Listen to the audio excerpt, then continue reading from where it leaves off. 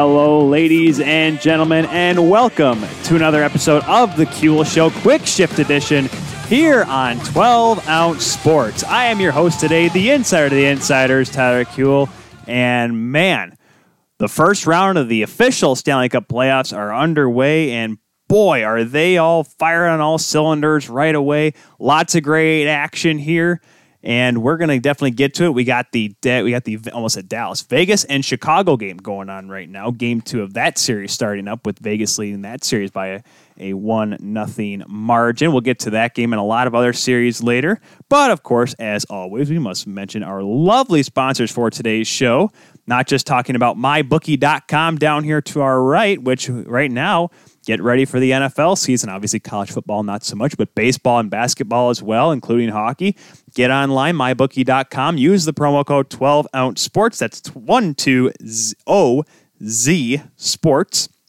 And join for free today. Win and get paid on mybookie.com. Also, Second String Leather Company. Got the point right there. Didn't even need to look at the screen for that one. I'm getting the hang of this, guys. Second String Leather Company. Collection 5 wallets. 50% off right now. I got a nice looking wallet. It's not Collection 5. It's still a great Cooper Classic waffle board wallet. Get those because they got Brian's Beast wallets on there. All sorts of cool designs. Get on there and get awesome stuff at secondstringleather.com. Hashtag crafted from the crease. Make sure you also get involved with today's episode by using the hashtag TKS at The Kuehl Show. Tweet us at The Kuehl Show. Post us up, give us a like on Facebook at The Kuehl Show. Follow us on Instagram at The Kuehl Show. We're everywhere. Anywhere that matters, The Kuehl Show is there. And also, if you feel like throwing a question in the comment section today, make sure you do so on whether on YouTube or post us on Twitter. Let us know where you're listening from, watching from, whether you're watching us here on 12 Ounce Sports, whether you're watching the replay on the Kuehl Show's YouTube channel, or even listening on your favorite podcatcher the day after today's episode. So maybe the playoff preview games for the games later tonight. We will obviously apologize on that front. We'll get to those later on in the show, because that is one thing we will be talking about on today's program. The 2 games tonight, Boston and Carolina. We will also surely be talking about Rod Brendamore's comments about the officiating Game 1 yesterday morning. Why was it yesterday morning? Because we're also going to be talking about the Tampa Bay Columbus series. We'll talk about Game 1 for sure, as long as we can.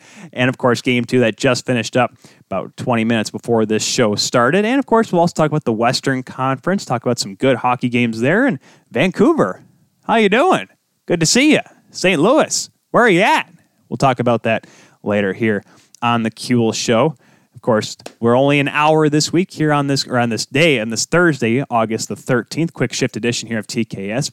We will have the Profits coming up next here on 12 Ounce Sports, 7 o'clock start time on that Eastern Standard Time. So, let's get into it, folks. The game that just wrapped up, Columbus, a big win over the Tampa Bay Lightning in Game 2 of their first-round matchup. The number 2 seed, Tampa Bay Lightning, taking on the number 7 seed, Columbus Blue Jackets, the 9 seed overall, if you will. That ties the series at 1 game apiece, but let's go back to that game on Tuesday, that marathon classic between the Lightning and the Jackets. I tell you, folks, this was an interesting game because I was able to watch the first 3 periods at home. Great hockey all around. Blue Jackets come out strong, as do, though, the Lightning. They were able to battle back. I mean, you have Pierre-Luc Dubois scoring again. This guy is on fire. He also contributed today, but we'll get that game here in just a second. Then you have Braden Point scoring. Then Oliver Bjorkstrand scoring from a bad angle. Once again, guys, the reverse VH. If you don't know what I'm talking about, if you're a casual hockey fan, look up reverse VH goaltending, and you'll see what happened. Or just watch that goal Vasilevsky gave up to Bjorkstrand. An awful goal to give up as a goaltender from such a bad angle, but a weird bounce in the third period ties the game early for the Lightning. Just a weird scramble. Korpisalo makes the save. He doesn't know where the puck is.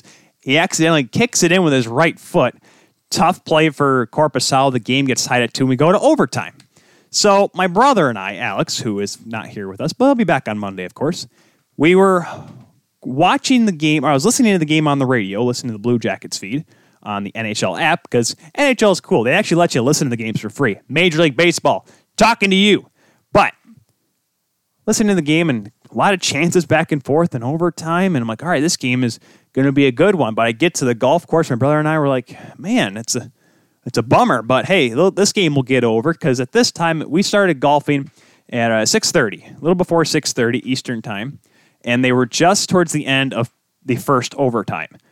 We get to the end of the first hole and they go to intermission because, okay, they'll go to double overtime. That's exciting. The first game of the Stanley Cup playoffs going to double overtime. Nice. Good stuff. And we're watching the game. We're watching the NBC feed. So we got Gord Miller on the call, and Gord is such an amazing voice. We talked a couple weeks ago with Cody Jansen about it, and he obviously is a fan of him as well because for us, he's the voice of Hockey Canada. The fact that he's able to do the Stanley Cup playoffs is just the icing on the cake for Mr. Miller. And we're doing, and the game's going on, and we're watching, and we're able to watch it because obviously we're not just sitting. We're in a golf cart, and we were waiting for a bunch of high schoolers in front of us to just hurry it along because, listen, I don't like playing over people in golf. I like to try to think that they can hurry it up. But when you suck at golf and you have a duo behind you that are playing better than you and playing quicker, get out of the way. Just my take. But quickly, back to the game here. Goes a second overtime. Vasilevsky makes some big saves. Korpisalo makes some big saves. Both teams are getting chances. And then all of a sudden, I'm like, okay, well, they're going to go to a third overtime. Well, dang. Alex, this is a pretty good hockey game. Like, I know. We're sitting there, we're watching the game, and both teams are getting chances. Everyone's coming close calls, mad scrambles, power plays in overtime. Are you kidding me? We go to a fourth overtime. We go to a fifth overtime.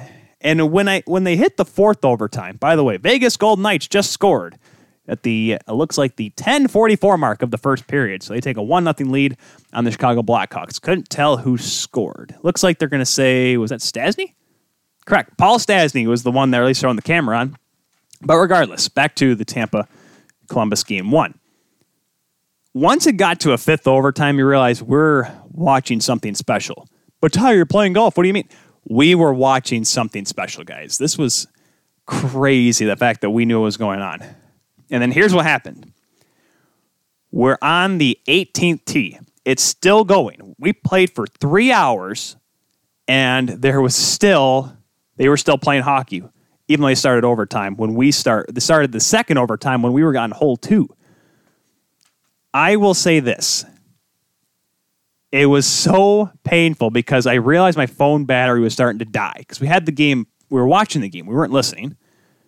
And all of a sudden, we get to the 18th green and my phone blacks out, dies completely. I'm like, you're kidding me. During the fifth overtime.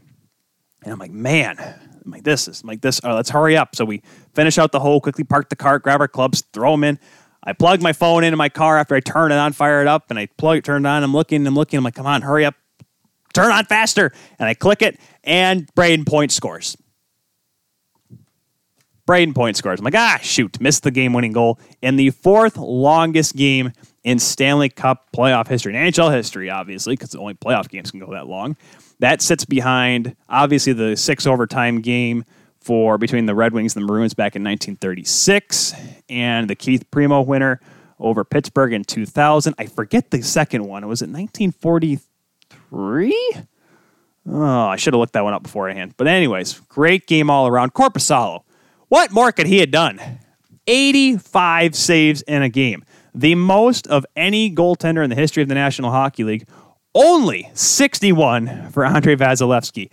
That should tell you the difference in play. Now, while the Blue Jackets were never out of it, heck, they scored first. They were leading going into the third period. Tampa was just getting more chances, getting more shots to the net. And you saw that today in game 2. But Columbus just couldn't bury it. But you got to give credit where credit is due. Seth Jones playing for over an hour. 65 minutes and 5 seconds of action for Seth Jones. He was a workhorse.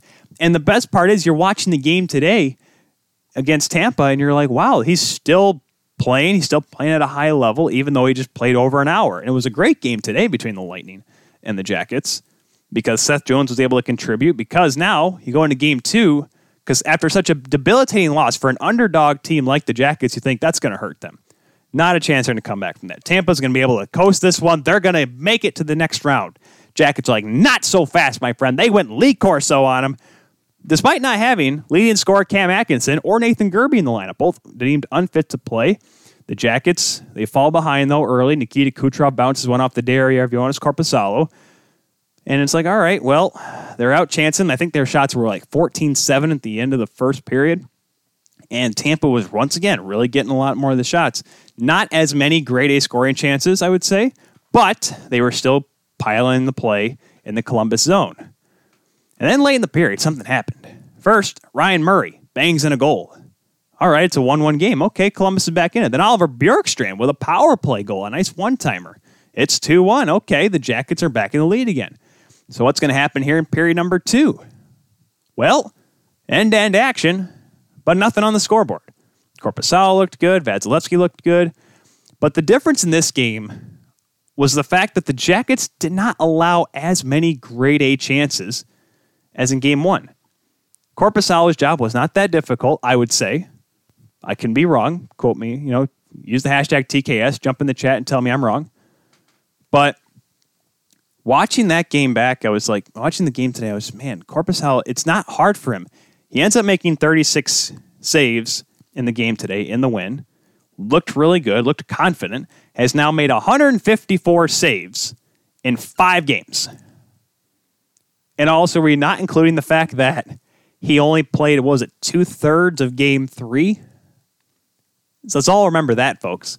So they're pretty much saying he's stopped 154 shots in the 5 full games he's played, which does not necessarily include the game and a half he played in overtime in game 1. It does include it, but I'm saying he's played pretty much 6.5 games. He was phenomenal again today, and then it's funny because the Columbus Blue Jackets are typically the team that likes to play more physical. Tortorella team, hard defense, physical, getting in your way. Tampa was actually out hitting them today. Tampa was throwing the body back to Columbus because they realized that they want to try to really take over the series. They're going to have to be as physical, if not more. Well, it didn't work today because after Columbus got the lead, they bunkered down defensively. They were blocking shots. I think they had 21 blocked shots in the game. And then in the third period, with Tampa trying to come back, Alex Wennberg. Wow. First goal since game 1 against Toronto in the qualifying round. Makes a nice move to the outside, walks Kevin Shattenkirk. Obviously he's not the same Shattenkirk as maybe 5 years ago, but he's still a top defenseman. Walks around him and beats Vasilevsky 3-1. That is it. Columbus ties the series at 1. An absolute great finish by Wennberg. That gives Columbus the opportunity to now head into game 3 coming up here on Saturday. I believe it's Saturday, right? I have to make sure I get the schedule right here. And Vegas just scored again. I can't tell who it is. Looks like it is Thomas Nosek on goal number 2 for the Knights. They're up 2-0 now on the Hawks. And game 3 will be, Saturday, 7:30 start time between the Jackets and the Lightning. But big win for Columbus. They're now tied at 1. I don't think we're going to go through a lot of these series. I'm going to say this. A lot of the teams that are technically the underdog, the lower seeds, I don't think many of them are really out of it. The only 2 I say are in the West, and we'll get to those later on in today's show, here on TKS Quick Hits. But not many of them are that far behind the higher seed. They're not really being dominated. Like I said, we'll get to those 2 later on out in the West. Let's move on to Philadelphia and Montreal. The series that, as a goaltender, I am in for because I love Carter Hart. Carey Price has always been one of my favorite goaltenders. This series is going to tear me at the core. Obviously, when I want Montreal to win, of course, I love the Cinderella story. Montreal now technically the 8th seed, even though they were 12th. Boy, oh boy. This game was close. From dang near start to finish. Ivan Provorov scores and, to put the Flyers out in front with a power play goal that was a weird shot. It went off the stick of Paul Byron. Carey Price, it's a long way out, but still, it's a weird deflection. Can't get a good read on it. Flyers take the 1-0 lead, but then the Habs, despite looking asleep in the first period, coming out like gangbusters in period number 2. Arturi Lehkonen is falling all over himself, but he's still getting chances towards the goal. And then Shea Weber bangs one in on the power play. I'm like, all right, Montreal's tied it up. Let's go. They're going to take oh my gosh, Philadelphia's already scored. Philadelphia scored 16 seconds later off the stick of Joel Farabee after Ben Sherratt couldn't clear the puck out of his own zone. And that really pretty much did the rest of the game in for the Montreal Canadiens. Nick Suzuki had a great chance there towards the end, rang it off the crossbar. But here's the thing, though, guys. The ice was clearly tilted to one end. Philly got the majority of the chances and the shots in period 1.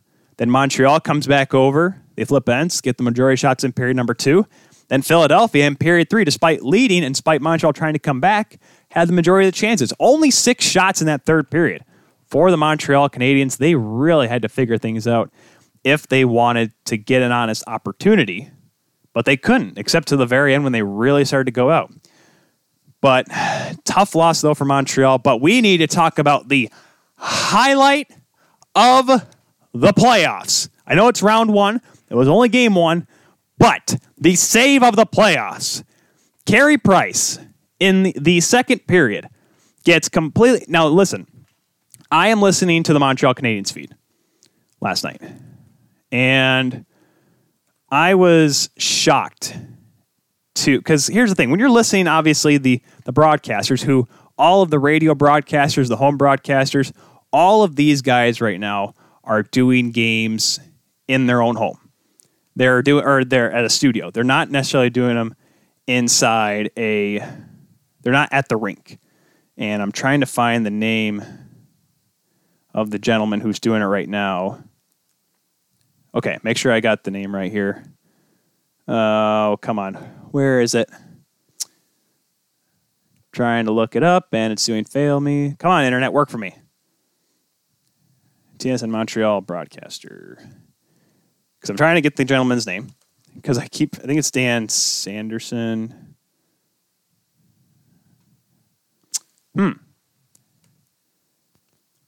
Why am I struggling for this? But anyways, sorry, listen to Montreal game. Sorry, I can't go too long on it. Game's going on. You hear Konechny over to Voracek. Back on for, I believe it was, who took the shot? That was Scott Laughton, who's had a terrific playoff, who seemed like he hasn't been able to miss the net. Has a chance, and it didn't somehow go in because you just hear Carey Price out of the net because I was at work last night. That's why I was listening to this game. And I went back to watch it when I got home. You see Nick Suzuki, rookie Nick Suzuki, decide, I'm going to block this shot. Oh, Lord. Because you see him just clench up. He's like, this is not a good idea because he's the last guy in net. Carey Price decides, I'm just going to reach back with the stick and just absolutely make a magnificent stick save. It goes over the net, and he makes it seem like it's nothing. No big deal. I just made probably the biggest save ever. Saved Nick Suzuki's life, probably. But at that time, the Flyers were leading, and that save, kept Montreal in the game. And who knew that Montreal was going to have a chance to tie the game? That could have honestly put the game out of reach the way the Flyers were playing defensively and the way Carter Hart was. Carter Hart making 27 saves in his first official playoff win. Stanley Cup playoff win, excuse me.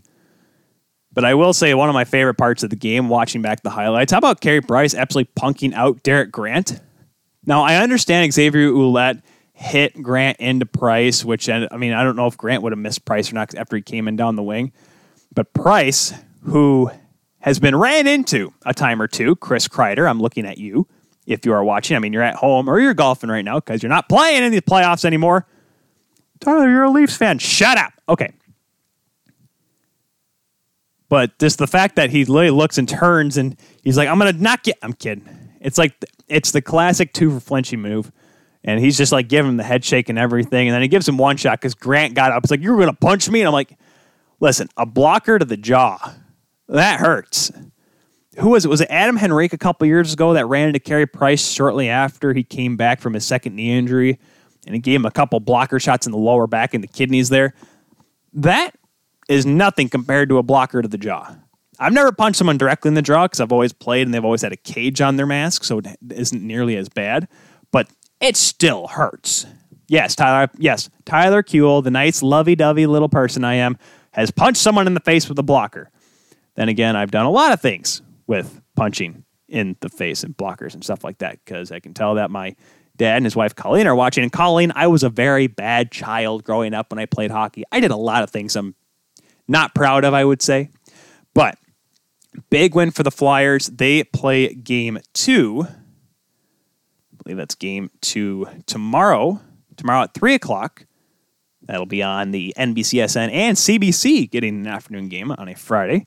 Big game for them. I'd like to think that, if you're Montreal, Montreal, like I said, despite Philly winning the game and limiting the chances in the third period, Montreal was never out of it.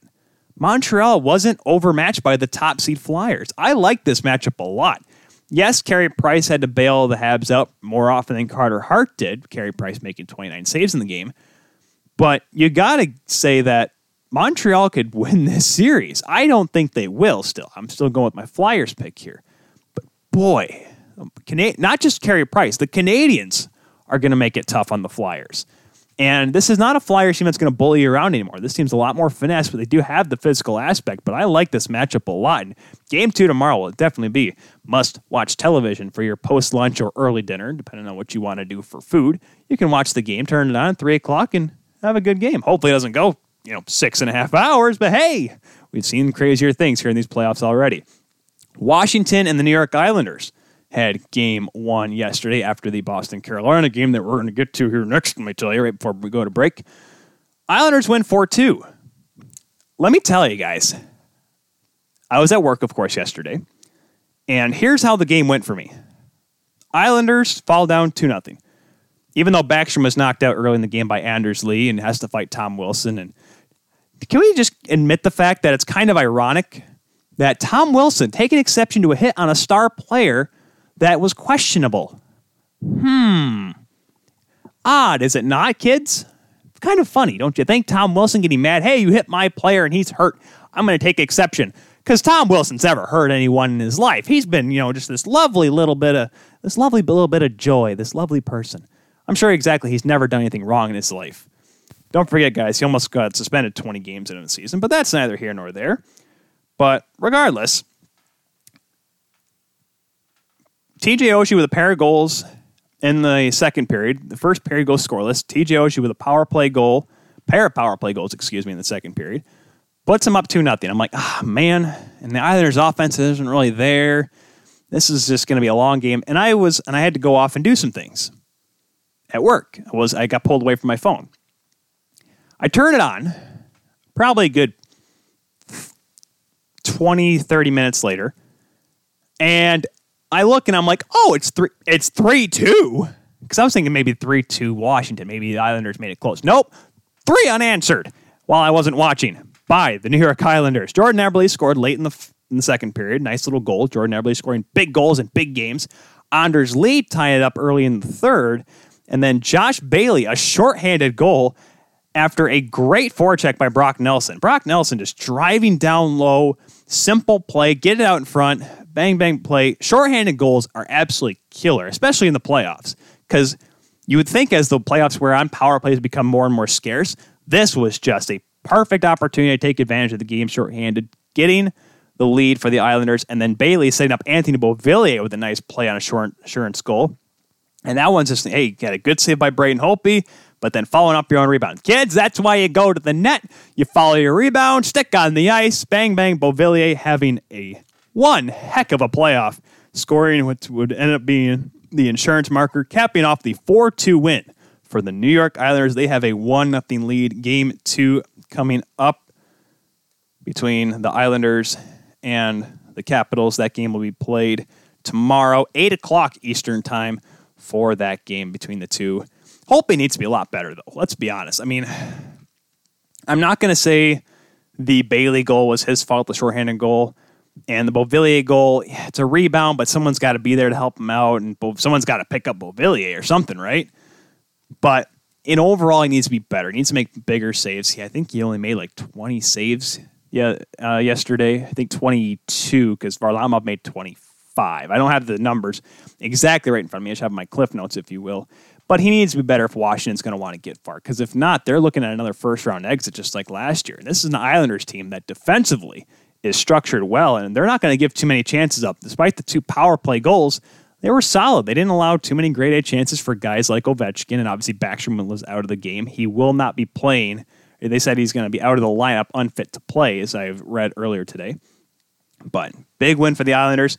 A lower seed taking advantage and having a 1-0 lead in a series. They're not the only team that does that. We'll talk about that here on the second half of today's show. Now, ladies and gentlemen, we're going to talk a little bit about the Boston Bruins and the Carolina Hurricanes. Game 1. Now, don't forget, folks, that was pushed back to yesterday after the 5 overtime game because the NHL decided, well, we don't want to have a game start that late. So what we'll do is we'll push it to 11 o'clock the next day. It should end early enough and whatnot. It should be okay. So 11 a.m. yesterday, I'm able to watch this game. And let's talk, ladies and gentlemen. Now, for those that weren't paying attention on Monday's show or missed it, I had a little bit of I don't want to say explosion, a little bit of a rant against the city of Boston and the Boston Bruins, and why would you ever cheer for them, yada, yada, yada. And then I ended up getting posted on social media, and everyone's like, oh, man, Tyler's rant is someone else's rampage. I think that was Peyton Turnage quote, who was our guest on Monday. Great to have him on, as always. But here's the thing. I have not a problem today with the Boston Bruins. I have a problem with the National Hockey League officiating. Yeah, we're going for it, guys. Let's get to what led to that goal.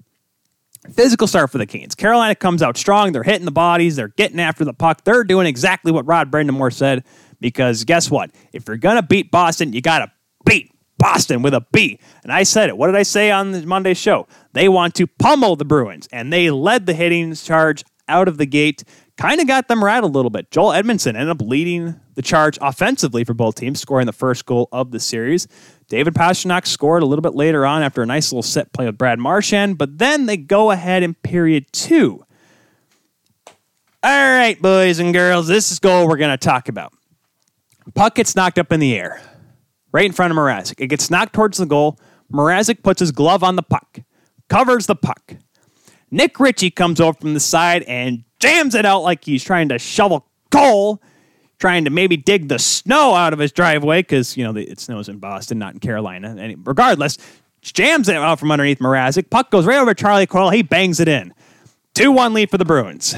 And as a good, card-carrying member of the goaltender union, you can't do that. Rod Brind'Amour ends up challenging. They challenged for a hand pass because the puck was knocked by the Bruins player. I forget the guy's name off the top of my head. Towards the goal, Mrazek touches it. So it's a change of possession. Here's the problem. Rod Brind'Amour was fined after the game. We'll get to the rest of the game later on. That rest of it's pointless. Mrazek gives up a bad goal to Bergeron in overtime after Hayden Fleury ties it up. Double overtime winner, great. 36 saves from Mrazek, whatever. Rod Brind'Amour is fined $25,000 for calling the league a joke about these situations. He said it is a joke the way the league handles these things. Paraphrasing a little bit, but called him a joke. That is his quote. The league fines him $25,000 because you can't call the officiating a joke. This is the NHL, the top officials in the world. Rod, you got fined $25,000. If I was in your shoes, I'm about to get you fined $50,000. Because let me tell you right now, kids, if you are the best of the best, if you are a part of the best officiating crew in the entire hockey world, better than all the college, better than all the European leagues, you are the NHL. You are the best. You should expect the best. So why is the best of the officiating in the world of hockey able to not watch the video back when they review it to realize, hey, Mrazek's glove is on the puck, which should be a whistle? Because, kids, if you've ever watched hockey before, when the ref loses sight of the puck, he blows the whistle. So how could the ref see the puck underneath the glove of Peter Mrazek before he gets jammed out by Nick Ritchie? Someone tell me that. Someone tell me why it's a great reason to allow a play to continue even though a goaltender has possession and trying to smother the puck for a faceoff. Why is that okay to allow the play to continue on? Rod Brind'Amour came out and said that one of the refs I don't think he specified which one. He came over and he asked, you want to challenge it? And he said, what was the call on the ice? Was it a hand pass that changed possession? Because he wanted to challenge for either or, but the ref wouldn't tell him. He wouldn't tell him if the call on the ice was the puck was still loose or it was a hand pass. Rod Brind'Amour had to make a decision. So he went with the hand pass because he didn't know what else to go for. Obviously ends up getting backfired on him. And all of a sudden his team's down. Now they have a penalty kill because of the penalty for a delay of game for the challenge. And kudos to Rod Brind'Amour. Brock McGinn scores less than a minute later on the penalty kill, and Rod Brind'Amour, without missing a beat, McGinn scores, and Brind'Amour says a lot of words that I can't say on this program to the refs, and deservedly so. It's an awful call. You have possession of the puck. The goaltender does, Mrazek. He covers it up. whistle blows in any other game. Why is it when the playoffs come around, they're stupid decisions made by the refs? Every single time. Last year, the hand pass, San Jose beating St. Louis. Did St. Louis come back and win the series? Yes, but albeit, if San Jose wins that and goes to the Stanley Cup Finals, holy cow, this is a Brett Hull all over again deal. Yes, Brett Hull from 1999. But anyways, now this year, Mrazek, clear possession of the puck, and now he's free reign? Why? Because he is just a foot outside the crease. No, you have him covered the puck. This is not goaltending interference. I'm not going to say that. This is not, because the goaltender was affected by the play was affected by the goaltender being interfered with. No, this is not that. This is the goaltender having possession of the puck to smother a faceoff. This is not a reason to honestly allow the goaltender free reign. Now, I'm not saying run Tuukka Rask, Carolina Hurricanes fans here. I'm not saying go after him. But what I'm saying is the referees in Game 1, who, by the way, were Chris Lee and Francis Chiron, who did the Tampa-Columbus game earlier today, they made it the precedent that, yeah, you can go after the goaltender. Why not? Why not be able to poke at him when he has the puck? He's got the puck underneath his glove. He's trying to just go in there. Just get in there, stick in there, and try to jam at him. Try to take his hand out. Go for that and allow play continue on. We want to get out of here. We got another game to play. If that's the reason why, then you're awful. You should not even be allowed to step on the ice today and put on your stripes. God bless it that Wes McCauley's doing the game tonight for Game 2 between these two teams, because I want these two to absolutely try to beat the holy heck out of each other. Because my goodness, if I was Mrazek, guess what? Someone's getting a chop. I don't know who it is. I don't know if it'd be Coyle for scoring the goal, Richie for getting the stick. I don't know if it'd be any other Boston player in sight. I'd go Ronnie Hextall. First black and gold sweater I saw, I would have swung. Maybe my stick, maybe my fist. Like I said, blocker to the face. I've done it before. Not really regretting it right now, because some people in this world deserve a punch to the face. Maybe knock some sense into them. Why is it that these refs, each and every single playoff, make a stupid decision? You ignorant donkeys. Figure it out. This is the Stanley Cup playoffs, the biggest part of the season, the biggest playoffs that we'll ever have, because all the eyes are on the NHL, and you make a stupid call. And then the league is offended, or maybe just trying to defend you for making a stupid call by fining the team for calling them out, for being honest. Why is that the problem here? Why is that a problem that Rod Brind'Amour calls the league a joke? Why is it a problem that Rod Brind'Amour calls out the league for having bad officiating in big games in the playoffs? Why is that a problem? If someone knows a better reason why they should allow that play to continue on, I don't know what it is. I don't get it. Yes, Brock McGinn tied the game. Yes, the game went to double overtime, so the Hurricanes had a chance. Would Brock McGinn have scored on that later on? Obviously not, because it wouldn't have been a shorthanded goal. Would the Canes have won had that goal not counted? I don't know. But it sure affected the game, didn't it? It put a whole different precedent on the game. Mrazek gives up a bad goal in double overtime. Game's over. Boston takes a 1-0 lead going into tonight's Game 2. It's just bogus. Absolutely stupid that I can... Listen, I get on... Yes, I know. I'm very critical of everybody. I'm critical of the Department of Player Safety.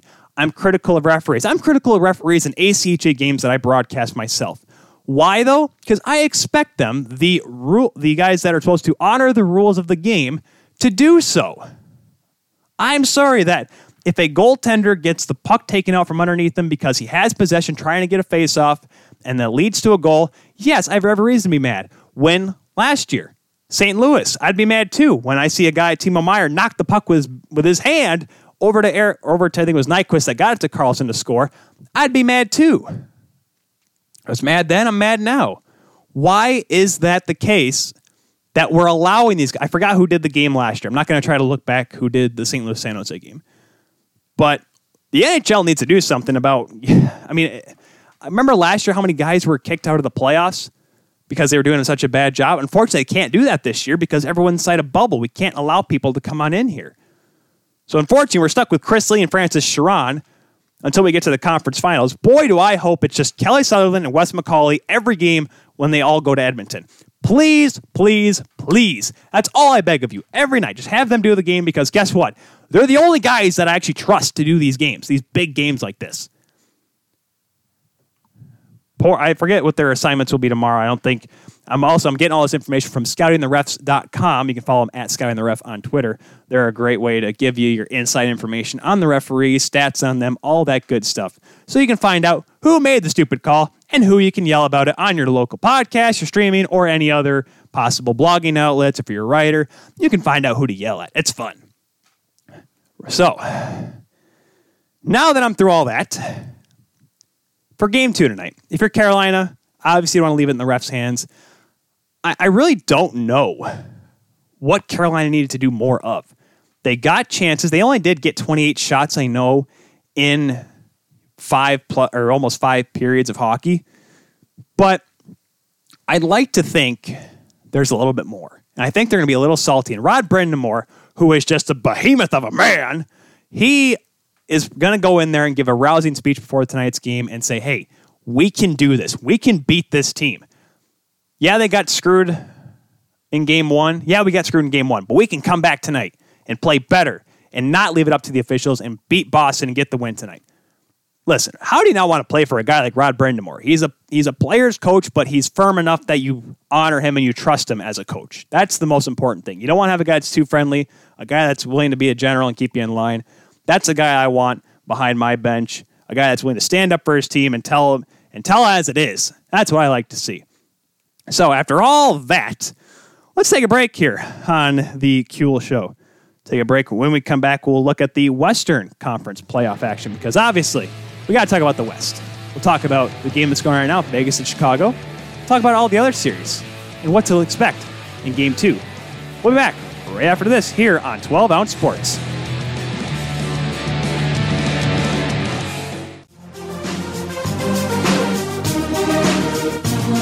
Welcome back, everyone, here to the Kuehl Show here on 12 Ounce Sports. Thank you for watching, whether you're on YouTube, Facebook,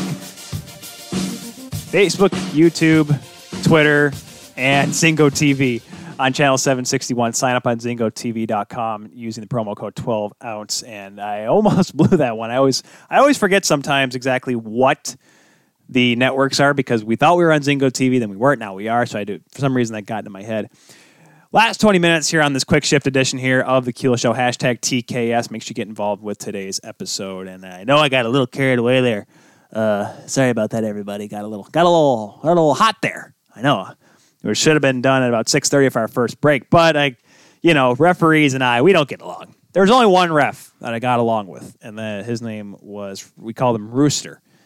David Rue, a longtime ref here in the Grand Rapids area, passed away a few years ago. He was he was a guy that reffed me from Pee-wee all the way till high school, all the way through high school, and unfortunately passed away a few years ago. And I remember he was always a fun guy. He always would come over to the net, and even when I was a Pee-wee, he'd always come over to the net and look at me and say, Tyler, because for some reason he remembered my name. It's like, I want to let you know right now, I am not, because, the refs would come over and check the nets, make sure there's no loose pucks in there. He's like, I do not want to be fishing pucks out of here tonight. So you're going to do your best to keep him out, okay? And I'm like, yes, sir. Didn't quite always go to plan, but it still sometimes worked, and it was always a good guy to chat with, one of the best that I grew up with. Now the Western Conference. I'm going to try to make this a little bit quicker than the last one. Last night, St. Louis and Vancouver going on there in Edmonton. The 4-seeded St. Louis Blues going up against the Vancouver Canucks, who were 7th going into the playoffs, now ranked as the 5th seed in the West. Big win for Vancouver, eh? How about that? I mean, there was supposed to be no JT Miller in the game, too. Remember you guys hear about that? JT Miller wasn't taking warm-ups, and all of a sudden, bam, he's there. Okay, JT Miller's in the lineup, all right. Had a power play goal late in the game to ice it, to make it a 5-2 game. How about that? I mean, it's funny how that works, because, there's unfit to play. You don't know exactly what's wrong with players anymore. And all of a sudden, JT Miller's actually okay. He's on the ice and was an absolute beast out there. Very big on the power play for the Canucks. A power play, by the way, that I believe went 2 for 3, if I'm not mistaken. Let me quick run over to my numbers from last night that I completely forgot to write down again. But, I mean, Vancouver last night looked just very confident. Like I said, they are the lowest seed to have won their first game of the playoffs. But it all started off with Bo Horvat scoring early on in the game and on the power play, of course, setting the tone in that game. 3 for 6, Vancouver went on the power play. Excuse me, I forgot they went 3 for 6, 50% in game one. David Perron scored at the end of the first period. A power play goal for the Blues. Okay, it's going to be one of those games. Close throughout. But for some reason, it just looked like after that, despite St. Louis outshooting Vancouver through the first two periods by a 22-17 margin, St. Louis really didn't dominate the play. Now, that said, Jacob Markstrom made a few really big saves throughout the game. He made that huge save, I think it was in the first period, a big left pad save. He was looking very in tune. Looked very calm, moved well, didn't seem like he was getting rattled in the net, especially for his first official Stanley Cup playoff game. That's a big step for a guy like Markstrom, who has really worked his way through. And it's funny, I think it was Second String Leather Company that posted on Instagram the other day and Facebook yesterday before the game. Jordan Binnington and Jacob Markstrom, the last time they faced off in the playoffs was actually in the Calder Cup playoffs back when Binnington was with the Wolves, Markstrom with the Utica Comets. But it just looked like throughout the game that Vancouver was very comfortable. But Jaden Schwartz tied it in the second period after Elias Pettersson got a power play goal early on in period 2. So it's 2-2 going in to the third period. And I mean, I'll be honest with you guys. I was kind of looking at it like, all right, this may be an interesting finish. And just 5.5 minutes in, and I remember we talked about it on Monday looking at the series. Binnington hasn't looked so strong, not just in the playoffs and at least in the round robin, but over the year. He was not as dominant as he was last season, all the way through the Stanley Cup. Troy Stecher comes off the blue line and just rips a shot, and it's an innocent-looking shot at first, but it goes off the inside of Binnington's stick and in through the 7-hole. And it gives Vancouver the lead. Troy Stecher's first of the playoffs. And I'm just like, that's one that Binnington should have, right? Listen, I know, Tyler, you never played the NHL. Listen, I faced guys that have NHL caliber slap shots. I know what it's like to face one of those shots. Marty Ferk, who hit 115 miles an hour. I faced him on the daily a couple of summers ago. Let me tell you, it doesn't get harder than that. Granted, he missed the net 50% of the time, but I'll just say I had good angles on him. Binnington's got to have that one, right? It's an awkward-looking shot, but anyways, they go down by 1 to the Blues, and Vancouver just doesn't let him get that many great chances. Markstrom had to make a couple of saves in the third period to keep him in front, but just a couple minutes later, Bo Horvat gets his second goal of the game, 4th of the playoffs. Captain Horvat. Ooh, I have a great idea for a children's book or possible series. Captain Horvat leading the Canucks into the postseason. Who's the PR guy for the Canucks? You, over there. Find me the PR guy for the Canucks. That's an imaginary person. Okay, got it. But, it was a great... first of all, can we talk about that goal by Horvat? How about Bo Horvat deciding to look like young Bo Horvat, who came into the league many years ago at this point, absolutely walks Vince Dunn. Vince Dunn's jock, folks, has been found on the streets this morning in Regina, Saskatchewan. He just dangles him inside-outside, goes to the backhand, comes back to the forehand, foot off the ice stick side. Nothing Binnington could have done on that one because Vince Dunn was like, that's exactly how his voice sounded like how he looked trying to battle that one-on-one against Horvat. Great play. Like we said before, JT Miller gets the capping goal, the 5th goal of the game on the power play, 3 for 6. Great power play look by the Canucks. They're feeling good. I'll be honest with you. In game 2 tomorrow, that's Binnington.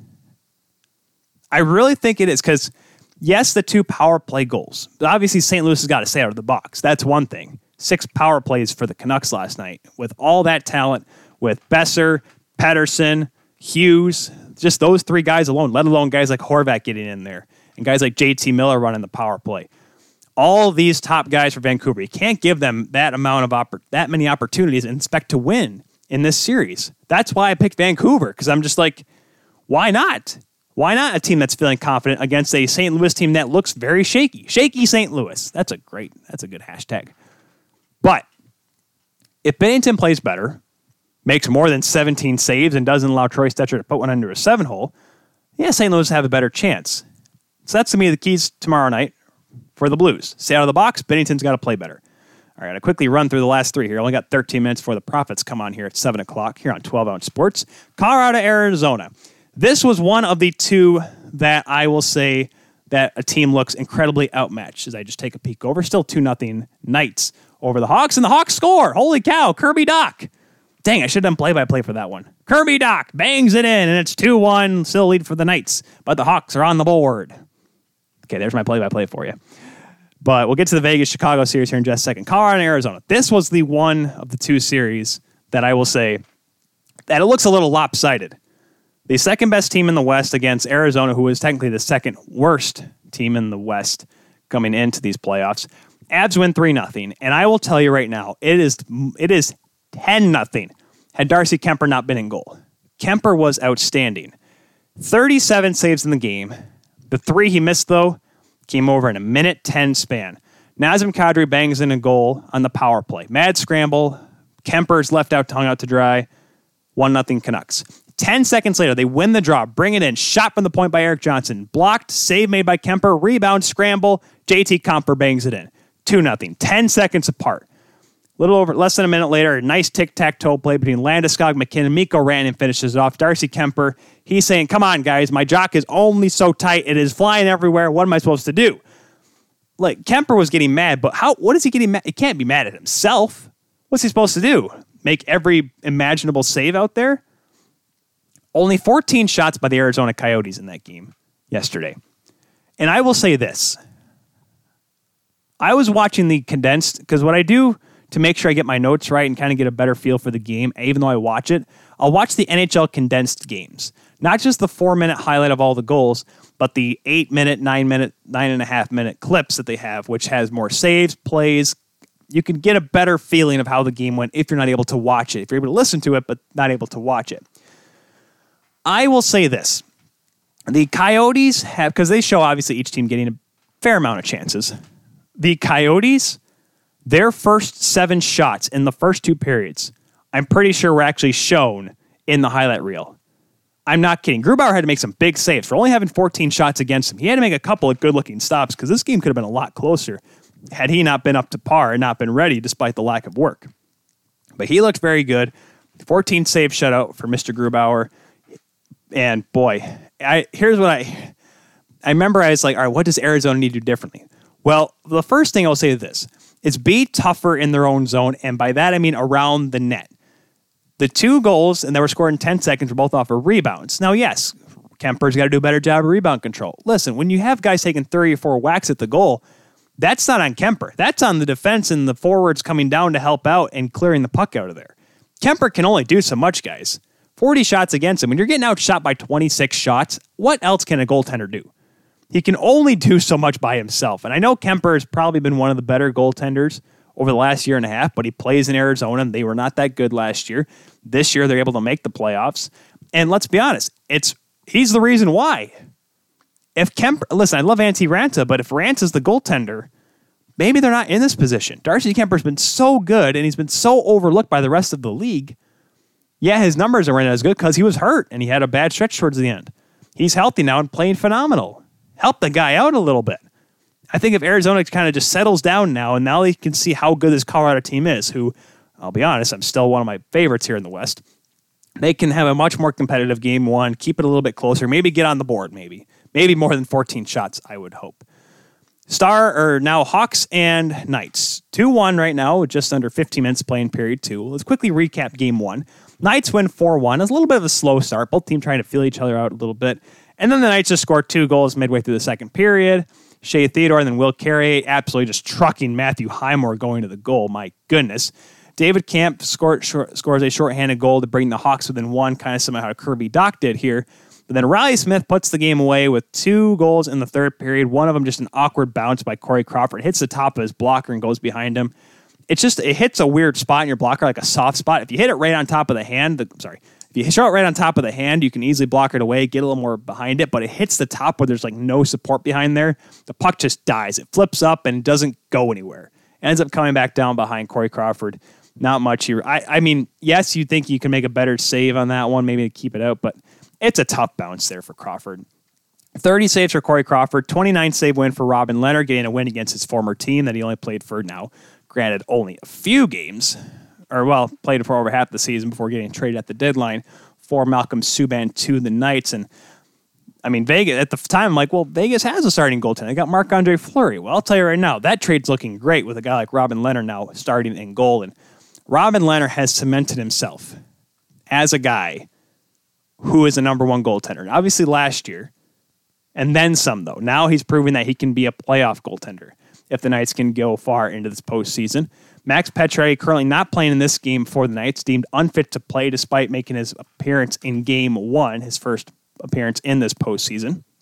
The game tonight, the 10:30, the nightcap, will be the Game 2 between the Dallas Stars, the 3 seed, and the 6 seed, the Calgary Flames, who are the 8th seed heading into these playoffs. Flames win Game 1 3-2. And I'll be 100% honest with you. I am not shocked in the slightest. Dylan Dubé comes out strong with a pair of goals in the first period, one of which being on the power play. One of them was a great drive, too. You see that little move on the outside, just a little power move, just dragging it, and with the backhand. That is the sound I made. But Anton Khudobin did get the start, by the way, for the Dallas Stars. It didn't look bad. I look at that game that he played in. He a lot of chances. The Dylan Dubé goal in particular, just a great play. Nothing much more he could have done. Maybe he could have done a diving poke check, but Dallas tried to score twice. They scored twice 9 seconds apart. Dennis Gurlanov and then Jamie Benn with just 2 weird bounces. Gurlanov went off a defenseman. Jamie Benn, a shot that really skipped in front of Talbot when it made it 2-2, but then Sanderson scores before the end of the second period. After that, Cam Talbot comes in, steps up in the third period, shuts the door. The Flames shut the door, and they get the win 3-2, despite Dallas putting on a good little fray there towards the end. Ben Bishop might start tonight for the Dallas Stars. He missed the last couple games, missed the round robin because he was deemed unfit to play. He may get the call tonight. I'm not sure what Rick Bowness wants to do. I mean, Khudobin didn't play awful, didn't play great, but we'll see what his decision is tonight. So that is it for this edition of Quick Shift edition here of the Keula Show. Make sure you tune in for another full show on Monday, 6 o'clock here on 12 Ounce Sports. Coming up next here on the network, 12 Ounce Sports on YouTube, Facebook, and not Instagram, Zingo TV, and YouTube is the Profits. They'll be talking about their NFL Profits playoff theory, what they think is going to happen come playoff time here in the NFL, which is scheduled right now to start in a month, guys. We may actually have some sports this fall with having all the college football canceling except for the SEC, but that's their own deal. That's an interesting thing to tune into. Make sure you stay here on 12 Ounce Sports. Make sure you get involved with today's episode, though. Use the hashtag TKS. Thank you, Dad, for getting all chanted in the chats here today. Fulton Reed. Where was that comment from? I must have missed it. I haven't been looking too much at the chat today. My apologies. Hashtag TKS to get involved. Tweet us at The Keula Show. Like us on Facebook at The Keula Show. And follow us on Instagram at The Keula Show as well.